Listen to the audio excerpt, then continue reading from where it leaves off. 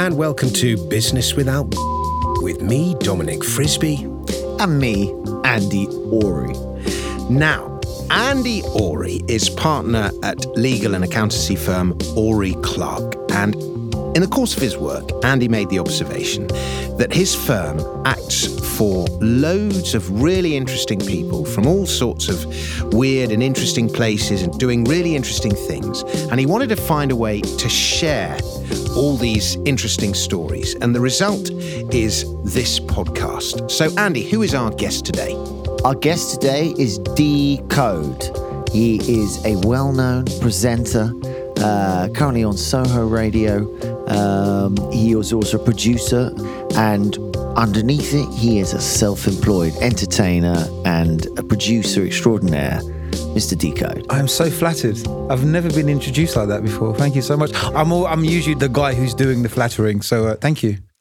So my question to you two is this. Now, I should also mention that as well as being an accountant, Andy has a music business and devotes maybe a third of his time to his music business. He has a record label. He produces his own music and also exec produces on other people's music. So my first question to you two gentlemen is this. As aspiring musical artist myself, how on earth in this age of the internet and digital technology and the devaluation of content and all the rest of it, how on earth does and I get if you're a star, but if you're just an ordinary jobbing musician, how on earth do you make any money? Do you know what? That's such an interesting and important question, but I also think it's a question whose answer is constantly changing. I think right now, one of the main things every single person in the creative industry needs to know how to do is to adapt. I think, and more so now than ever before, because traditional models just don't exist anymore because they're redundant. The world just doesn't embrace tradition the way it used to. Especially being a creative, being a guy who's in music, these days, it's just not enough to be able to do one thing anymore. I mean, I came, I'm a 90s kid. I grew up on The Prodigy, Suburban Bass, Ram Records, which are all, very, very big establishments within the jungle and the drum and bass scenes, and still are. And back when I grew up, it was literally about being able to make one record, get it signed. Okay, not just one, but if you were able to make one record, get it signed to a label, and give it about a 3-month turnaround, you would see there would be quite a substantial ROI on that. If it was a decent record, of course, you would get your bookings. You would get on the circuit. It was quite linear in that fashion. But it's the antithesis today. Like, one record these days is just literally a drop in the ocean in terms of the level of impact. And I think the key word is impact. Back then, that was enough impact to make in order to generate your ROI. Okay. To get your bookings, to make your money. But these days, it's just not enough. You need to be able to do that and everything else simply because that's the entry level now. I mean, on a basic level, there is money in performance. There is money in certain things, but I think the question is the sort of, is your intention when you make music to make money? I mean, most people make music. Most songwriters make music because they have to make music, and therefore, by its nature, there's a lot of stuff coming out. I mean, there's a lot of people making a lot of stuff all the time because they're not making it necessarily to make money. So, I don't know. I know, but you still have to eat, and a lot of, there's a lot of people. We can't. If everyone could be a musician, then a lot of people would rather be a musician than a street cleaner. Yeah. But not. And I get the artistic need, but there's a lot of people. I'm one. I'd like to be a musician. I'd like to make music, and I've had some success making songs. But it's very difficult to earn a living at it. Do you know one of the main things that's changed profoundly from back then to now is the entry level into the industry? Maybe 10 years ago, or not even that. Maybe even more recently. The entry level was so much more higher than it is now. Like, the whole production process within itself has been completely democratized. Yeah. All you need now is a laptop, a bunch of software and you can get creative. But That surely is a good thing, isn't it? Or- No, it's fantastic. good I mean, thing with everything, there are health. pros and cons. But from when I remember first entering into the industry, the entry level was much higher. You needed a good 4-figure sum to hire a studio or to buy equipment, to then learn how to use the equipment, to then make something barely decent to get a person's attention to maybe consider it for But that's whatever right. use. You're spot on the money. Do you know what I mean? Barriers to entry. The entry level is low. Have dropped. Which is great. It's complete democracy on making music now, which is fantastic. But the byproduct of that is that there is so much more noise. I would say it's not democracy on the basis that now it depends how good you are at marketing. That's my whole point. But the thing is, with that, the level of noise, the increased level of noise from people trying has gone through the roof. It's like the signal to noise ratio. You've got your core signal, which is great. But the ratio of noise that it needs to fight through to get a majority attention is way, way greater than it used to be. Is that a good thing or a bad thing? I don't know. Is that just the way it is now? I think slightly the answer to your question, the honest answer to your question, is the ability to be impactful. There's a very good example people were showing me the other day, and there's this, I can't remember, it was a skincare company in New York, but they posted a picture of Arnold Schwarzenegger saying, "I love this skincare." Now, they didn't have his permission. They didn't have anything. But you scroll through their Instagram account and you see that, well, you do as me, as someone who loved Commando, but you click on it and you're like, what's Arnie saying? And he said, he loves the skincare. And really? This lady who knows this company said, this is what they're brilliant at. They're brilliant at this engagement, at the fact, and it's true, they had me engaged. I'm telling you this story now about. That's the art. That's the art. That's today's art. It's not about engaging about great music through or anything. mechanisms. It's the art of getting a person's attention. Engagement is an art that because is the power surprising. to get someone's attention right now is so much higher than it used to be because of the digital platform. But the irony or the weird thing is to get someone's attention isn't to do what necessarily you think. Because we all got sort of insecurities and stuff, but actually to get someone's attention, you do really weird things. The clickbait, the stuff we click on. I saw one the other day and he said, look at this Popeyes muscle this guy in Russia injected. I was like, I had to see this picture and I had to click a lot to see it. It's a clickbait. The truth of what we want to see is not what we would put out as adverts, would it? It's absolutely.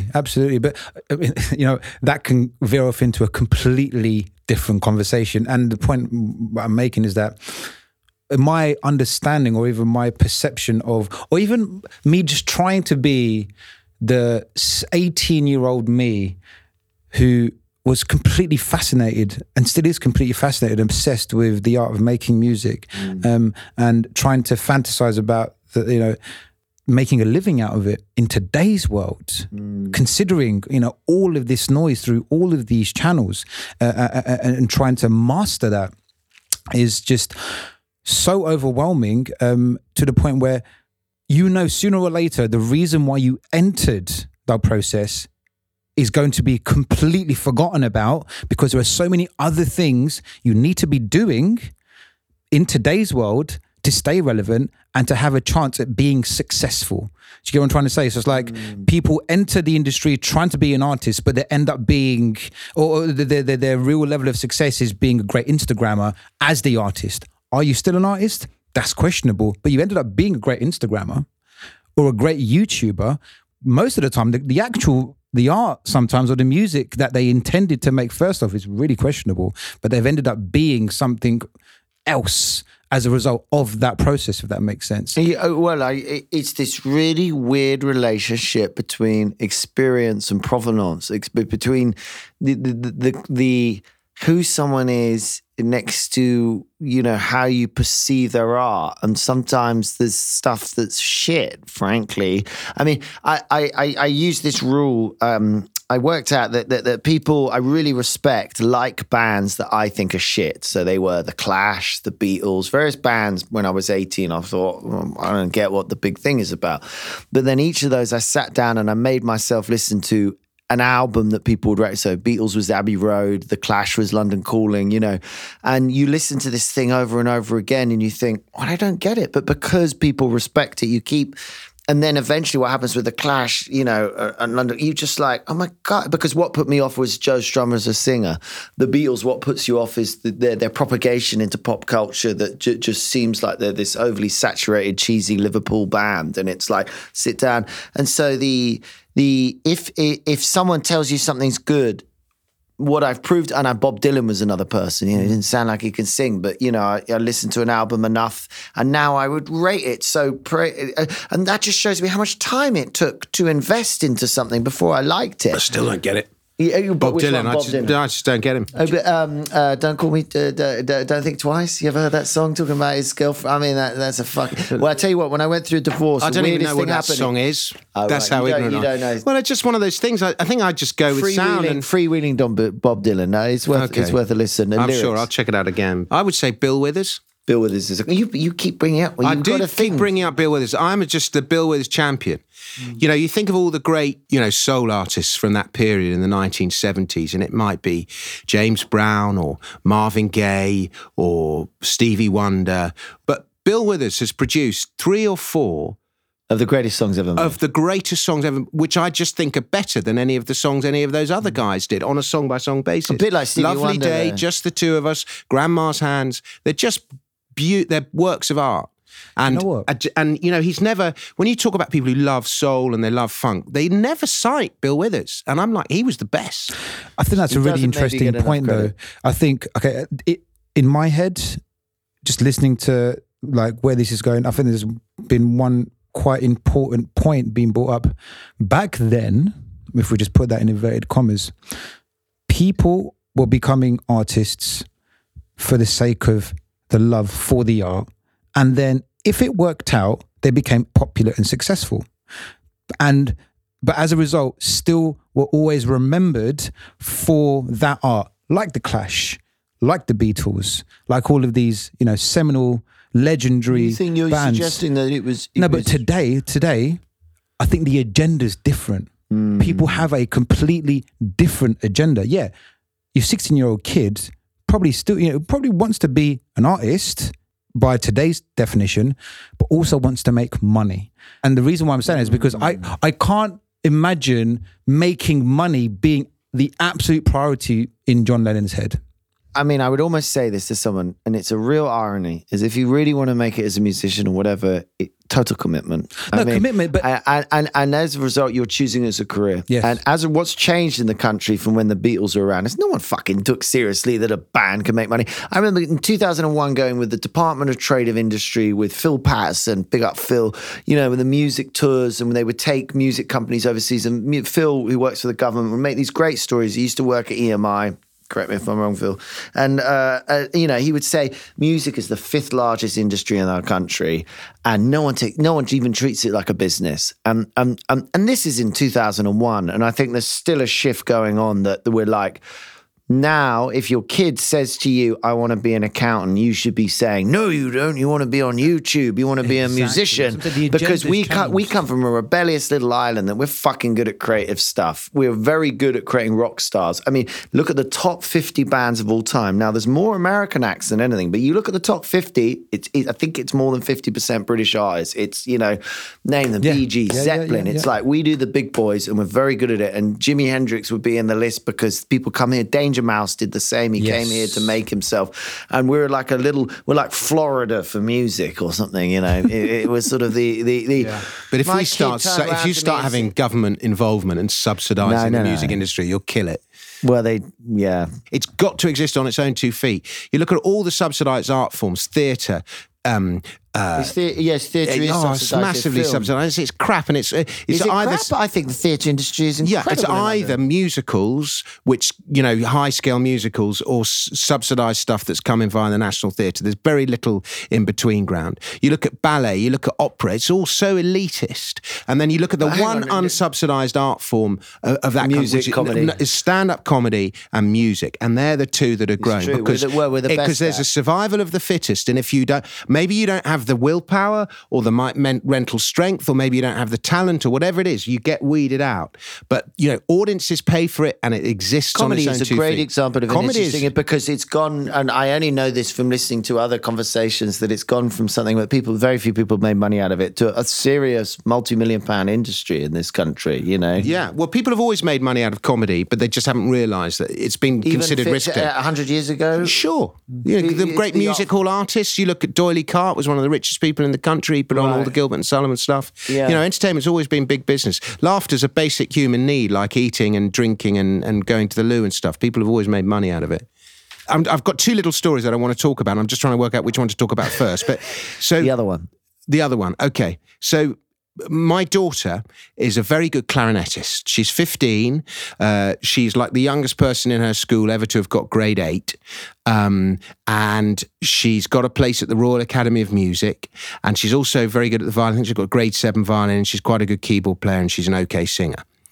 But, so she's really sorry if you're listening to this. You're an excellent singer. No, sorry, yeah. But no, she's a good singer. She's in the choir and she sings solos and stuff, but she doesn't regard herself as a singer. Put it that way. Fair enough. But she's a talented musical young girl, classical. And, she follows the work and she knows who all the great artists are, and she follows them all on YouTube and all the rest of it. And core blimey, is she dedicated to her craft. Now, we were recording a song the other day, and my daughter was at school, and there was me and the sound engineer and a couple of musicians, and we needed some violins in this song. And my daughter, we could have easily called up my daughter, got out of school, she could have come over and played the violin, or we could have got a violin session player, whatever. It was just quicker to get violin sample into the keyboard and to just play the violin song on the keyboard. Democratization of the whole process. It was just quicker and better, and it's insane, though, isn't it? A really good musician could hear that it wasn't a proper. And I bet your violin. daughter felt really intimidated by the process. No, she didn't. She didn't even know we did it. Oh, do you know what I mean, though, right? Yeah, but I mean that. So that technology has made her skills that she's spent, slightly redundant. Yeah. If anything, completely redundant. She's going to end up being a better music programmer based on the knowledge that she's accumulated from learning than being a performer, unless she becomes a session musician or a really famous violinist. Yeah, that was the thing. The guy who played the keyboards could actually play the violin. Okay. So he played the violin. He knew how to play it as though a violin player was playing it, if that makes sense. But but even so, unless she becomes the best clarinetist in the world, the guy in New York who everyone comes to see. We took her to see something at the Barbican, some Dvorak or something at the Barbican, and you saw the people in the orchestra, and you saw 3 rows back in the violin section, and you could see they were all brilliant violinists, but they're never gonna. That was like the pinnacle of their career, being 3 rows back in the orchestra at the Barbican, and they're probably getting like 150 quid for the gig or something, and that's it. Can I say something? Expenses included. Do we enjoy gigs? I mean, I honestly could think of a couple of gigs that I really enjoyed. James Brown, I saw in Brighton, the Essential Festival. I will never forget it. I lost my bag. I didn't give a fuck about anything. I walked in a room and he was carrying a woman doing it was incredible. I was utterly spellbound, but he is one of the greatest entertainers that ever walked the earth. That's pretty much it. I mean, I thought the Beastie Boys were all right, and the stage spun around at this thing. But my point is I actually, the Royal Opera House is somewhere that's impressed me because the sets are just fucking unreal, man. They do it incredibly.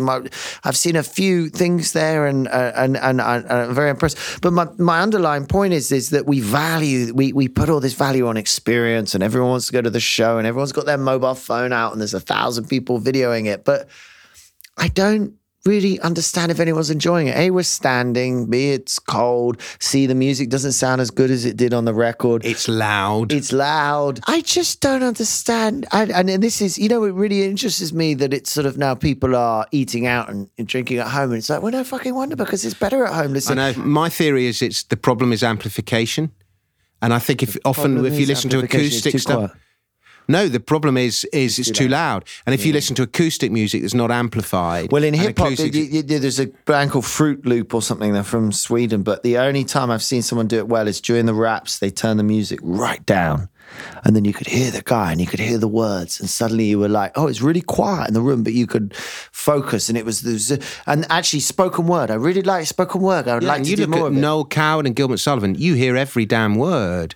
And that's why they're And they're so quite good. quiet. They're quite quiet, you think? Or... Well, Noel Coward would have used a microphone, but Gilbert and Sullivan, when it's done now, it's done by opera companies, and so all the words get lost. But when actors were performing it, proper old stage actors who made sure they were heard at the back, they had to be heard, because if you're not heard, the audience doesn't hear, you don't get the laughs. Yeah. It's one of the disciplines of comedy. It forces whatever the meaning is to the question clarity. is there's such comfort in the home.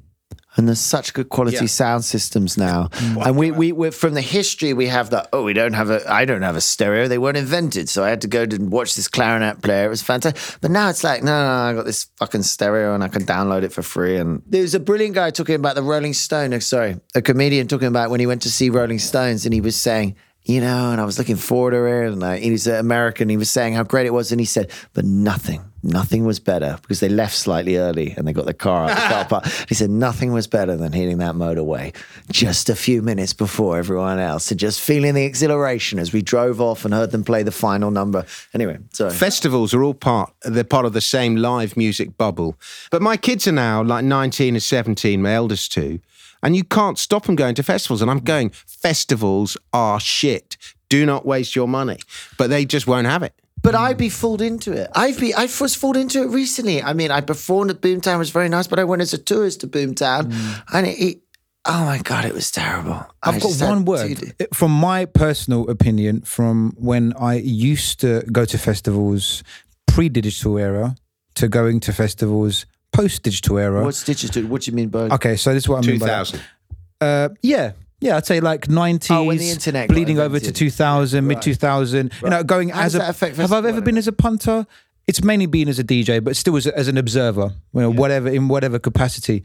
I think there's one word for me personally, which sums it up, is desensitization. And what I mean by that is, I remember when I bought an album from an artist who I thought was fucking amazing, and all that was on the front cover was their logo.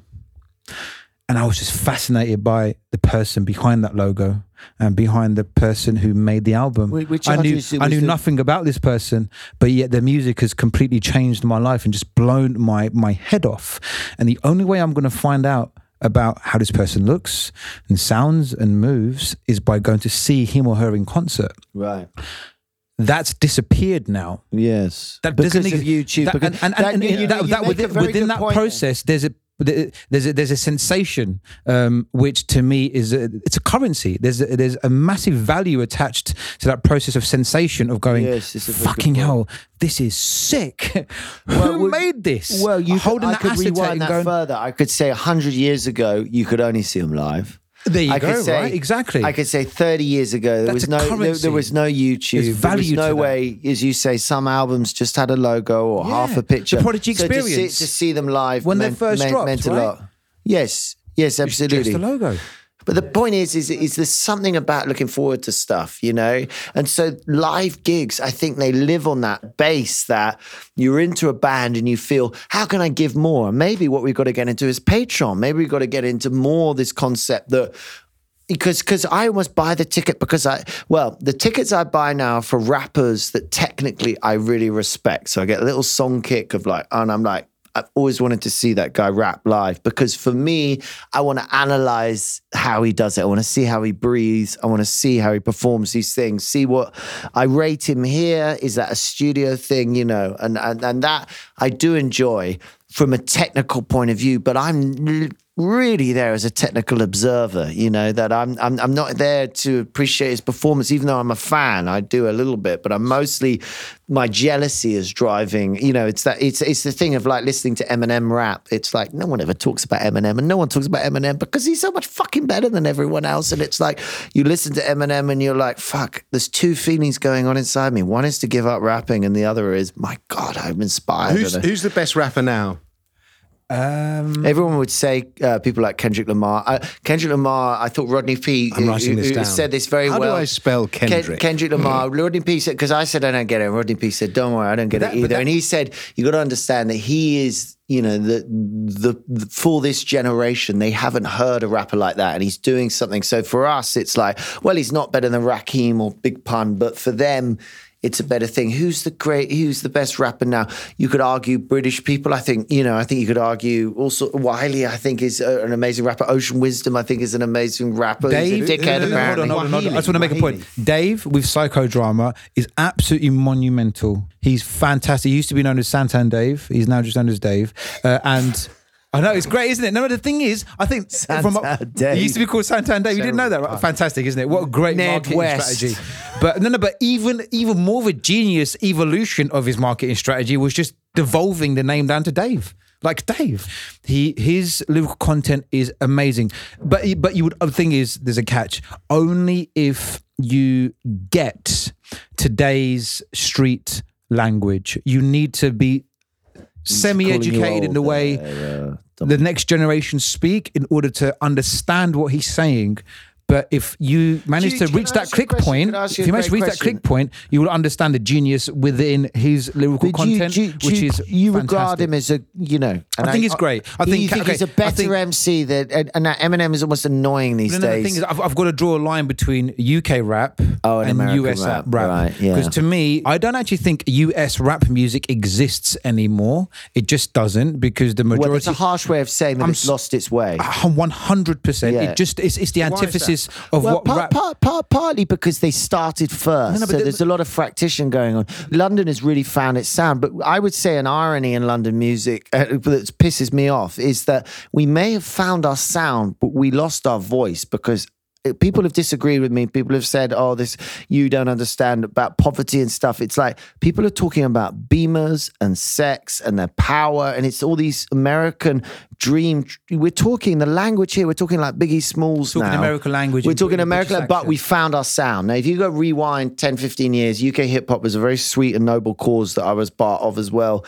But no one brought it. And, Chester P, these lyricists, this English sound, this thing, and it still exists. When High Focus have taken it to this level, it's very interesting. But what's happened is grime, this Jamaican influence, this council estate, this sort of Wiley, this sort of crazy, and it's an amazing sound. It's an amazing energy, and it's a fucking we should be very proud of it. But to me, and I'm not regarding even Wiley in this, but the sound now, the lyrics now seem to be very, I got this. It's very materialistic. It's very American in its attitudes to sex, but it's not, to me, British. It's not actually what English people as a whole, British people as a whole are quite prudish and quite, but I'm happy to be struck down for it. But I think we've lost our voice somewhere in the process. We're not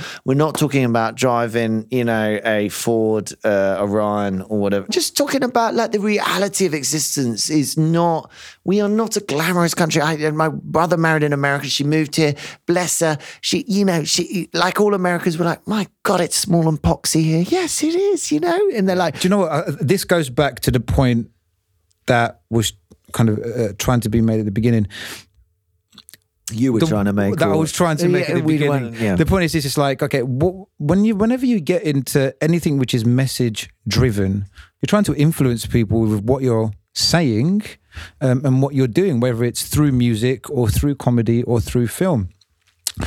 And the mechanism to influence people now compared to then, and you know what, I've just realized, like, we're going to sound so old on this podcast by comparing now and then, but it's just true, because right now we're experiencing... Speak for yourself. For real, we're experiencing a shift which has never happened before in human history, ever. Like the whole kind of like analog to digital realm. This has never ever happened before in human history. So that's why it's such a fundamental point to actually, I suppose, consider from a point of importance. It's like the mechanism to be able to influence people people has grown exponentially.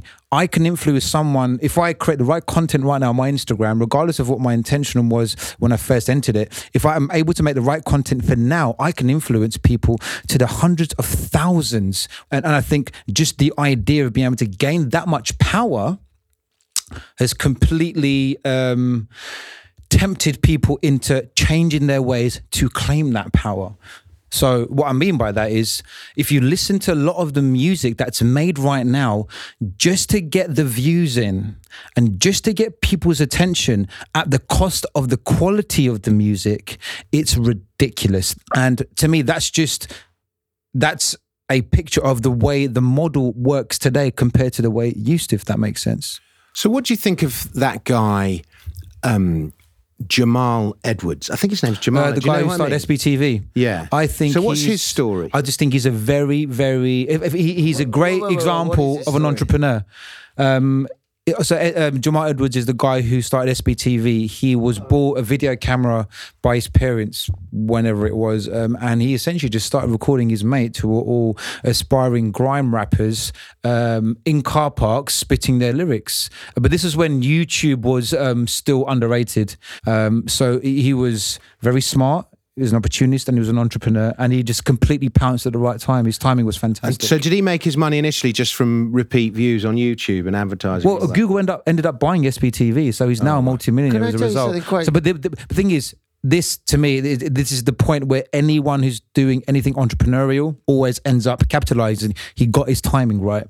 Oh man, it's all about entire timing. Books have been written doesn't matter about how good you are, or what your legacy is about. If your timing's wrong, you will ultimately fail. All the richest guys in Silicon Valley, whether it's Bill Gates, all about timing, or they were all born between 1955 and 1957, because basically it meant that they were coming of age and leaving, in their early 20s, late teens, just at the time that computers were taking off. So Steve Jobs and Bill Gates and all these others whose names I don't even know, they were all born in this tiny time frame. And I'm afraid the same thing happened with Bitcoin. If you think of the Bitcoin gazillionaires, they were all just guys who happened to find out about it in 2011. But, the point is we talk about hard work, and it's very rare that people do get incredibly rich without doing some kind of hard work. But boy, do we underestimate what a big factor luck is. So as we close, let me say thank you very much to Dee. Now, Dee, why don't you plug something that you're doing? I'm always doing something, Dom. I'd say the best thing to do is just follow me online, which is @officialdecode, all one word, and it's completely official. Check out my website, which is https://d-co.de, which surprisingly spells decode. You see what I did there? Yeah, very clever. See what I did there? I always wanted to buy, so that's Germany. And if you look at Italian, the Italian one is .it. Wow. And I desperately tried to buy Fuck It. Please tell me you got it. But it's already gone. It's already gone. It's not for sale, but I tried to register. And I always thought that'd be fun. Anyway, Dee, Andy, see you next time. And make sure you subscribe to the show so you catch the next episode of Business Without. Until then, from Andy Urry and me, Dominic Frisby, it's cheerio.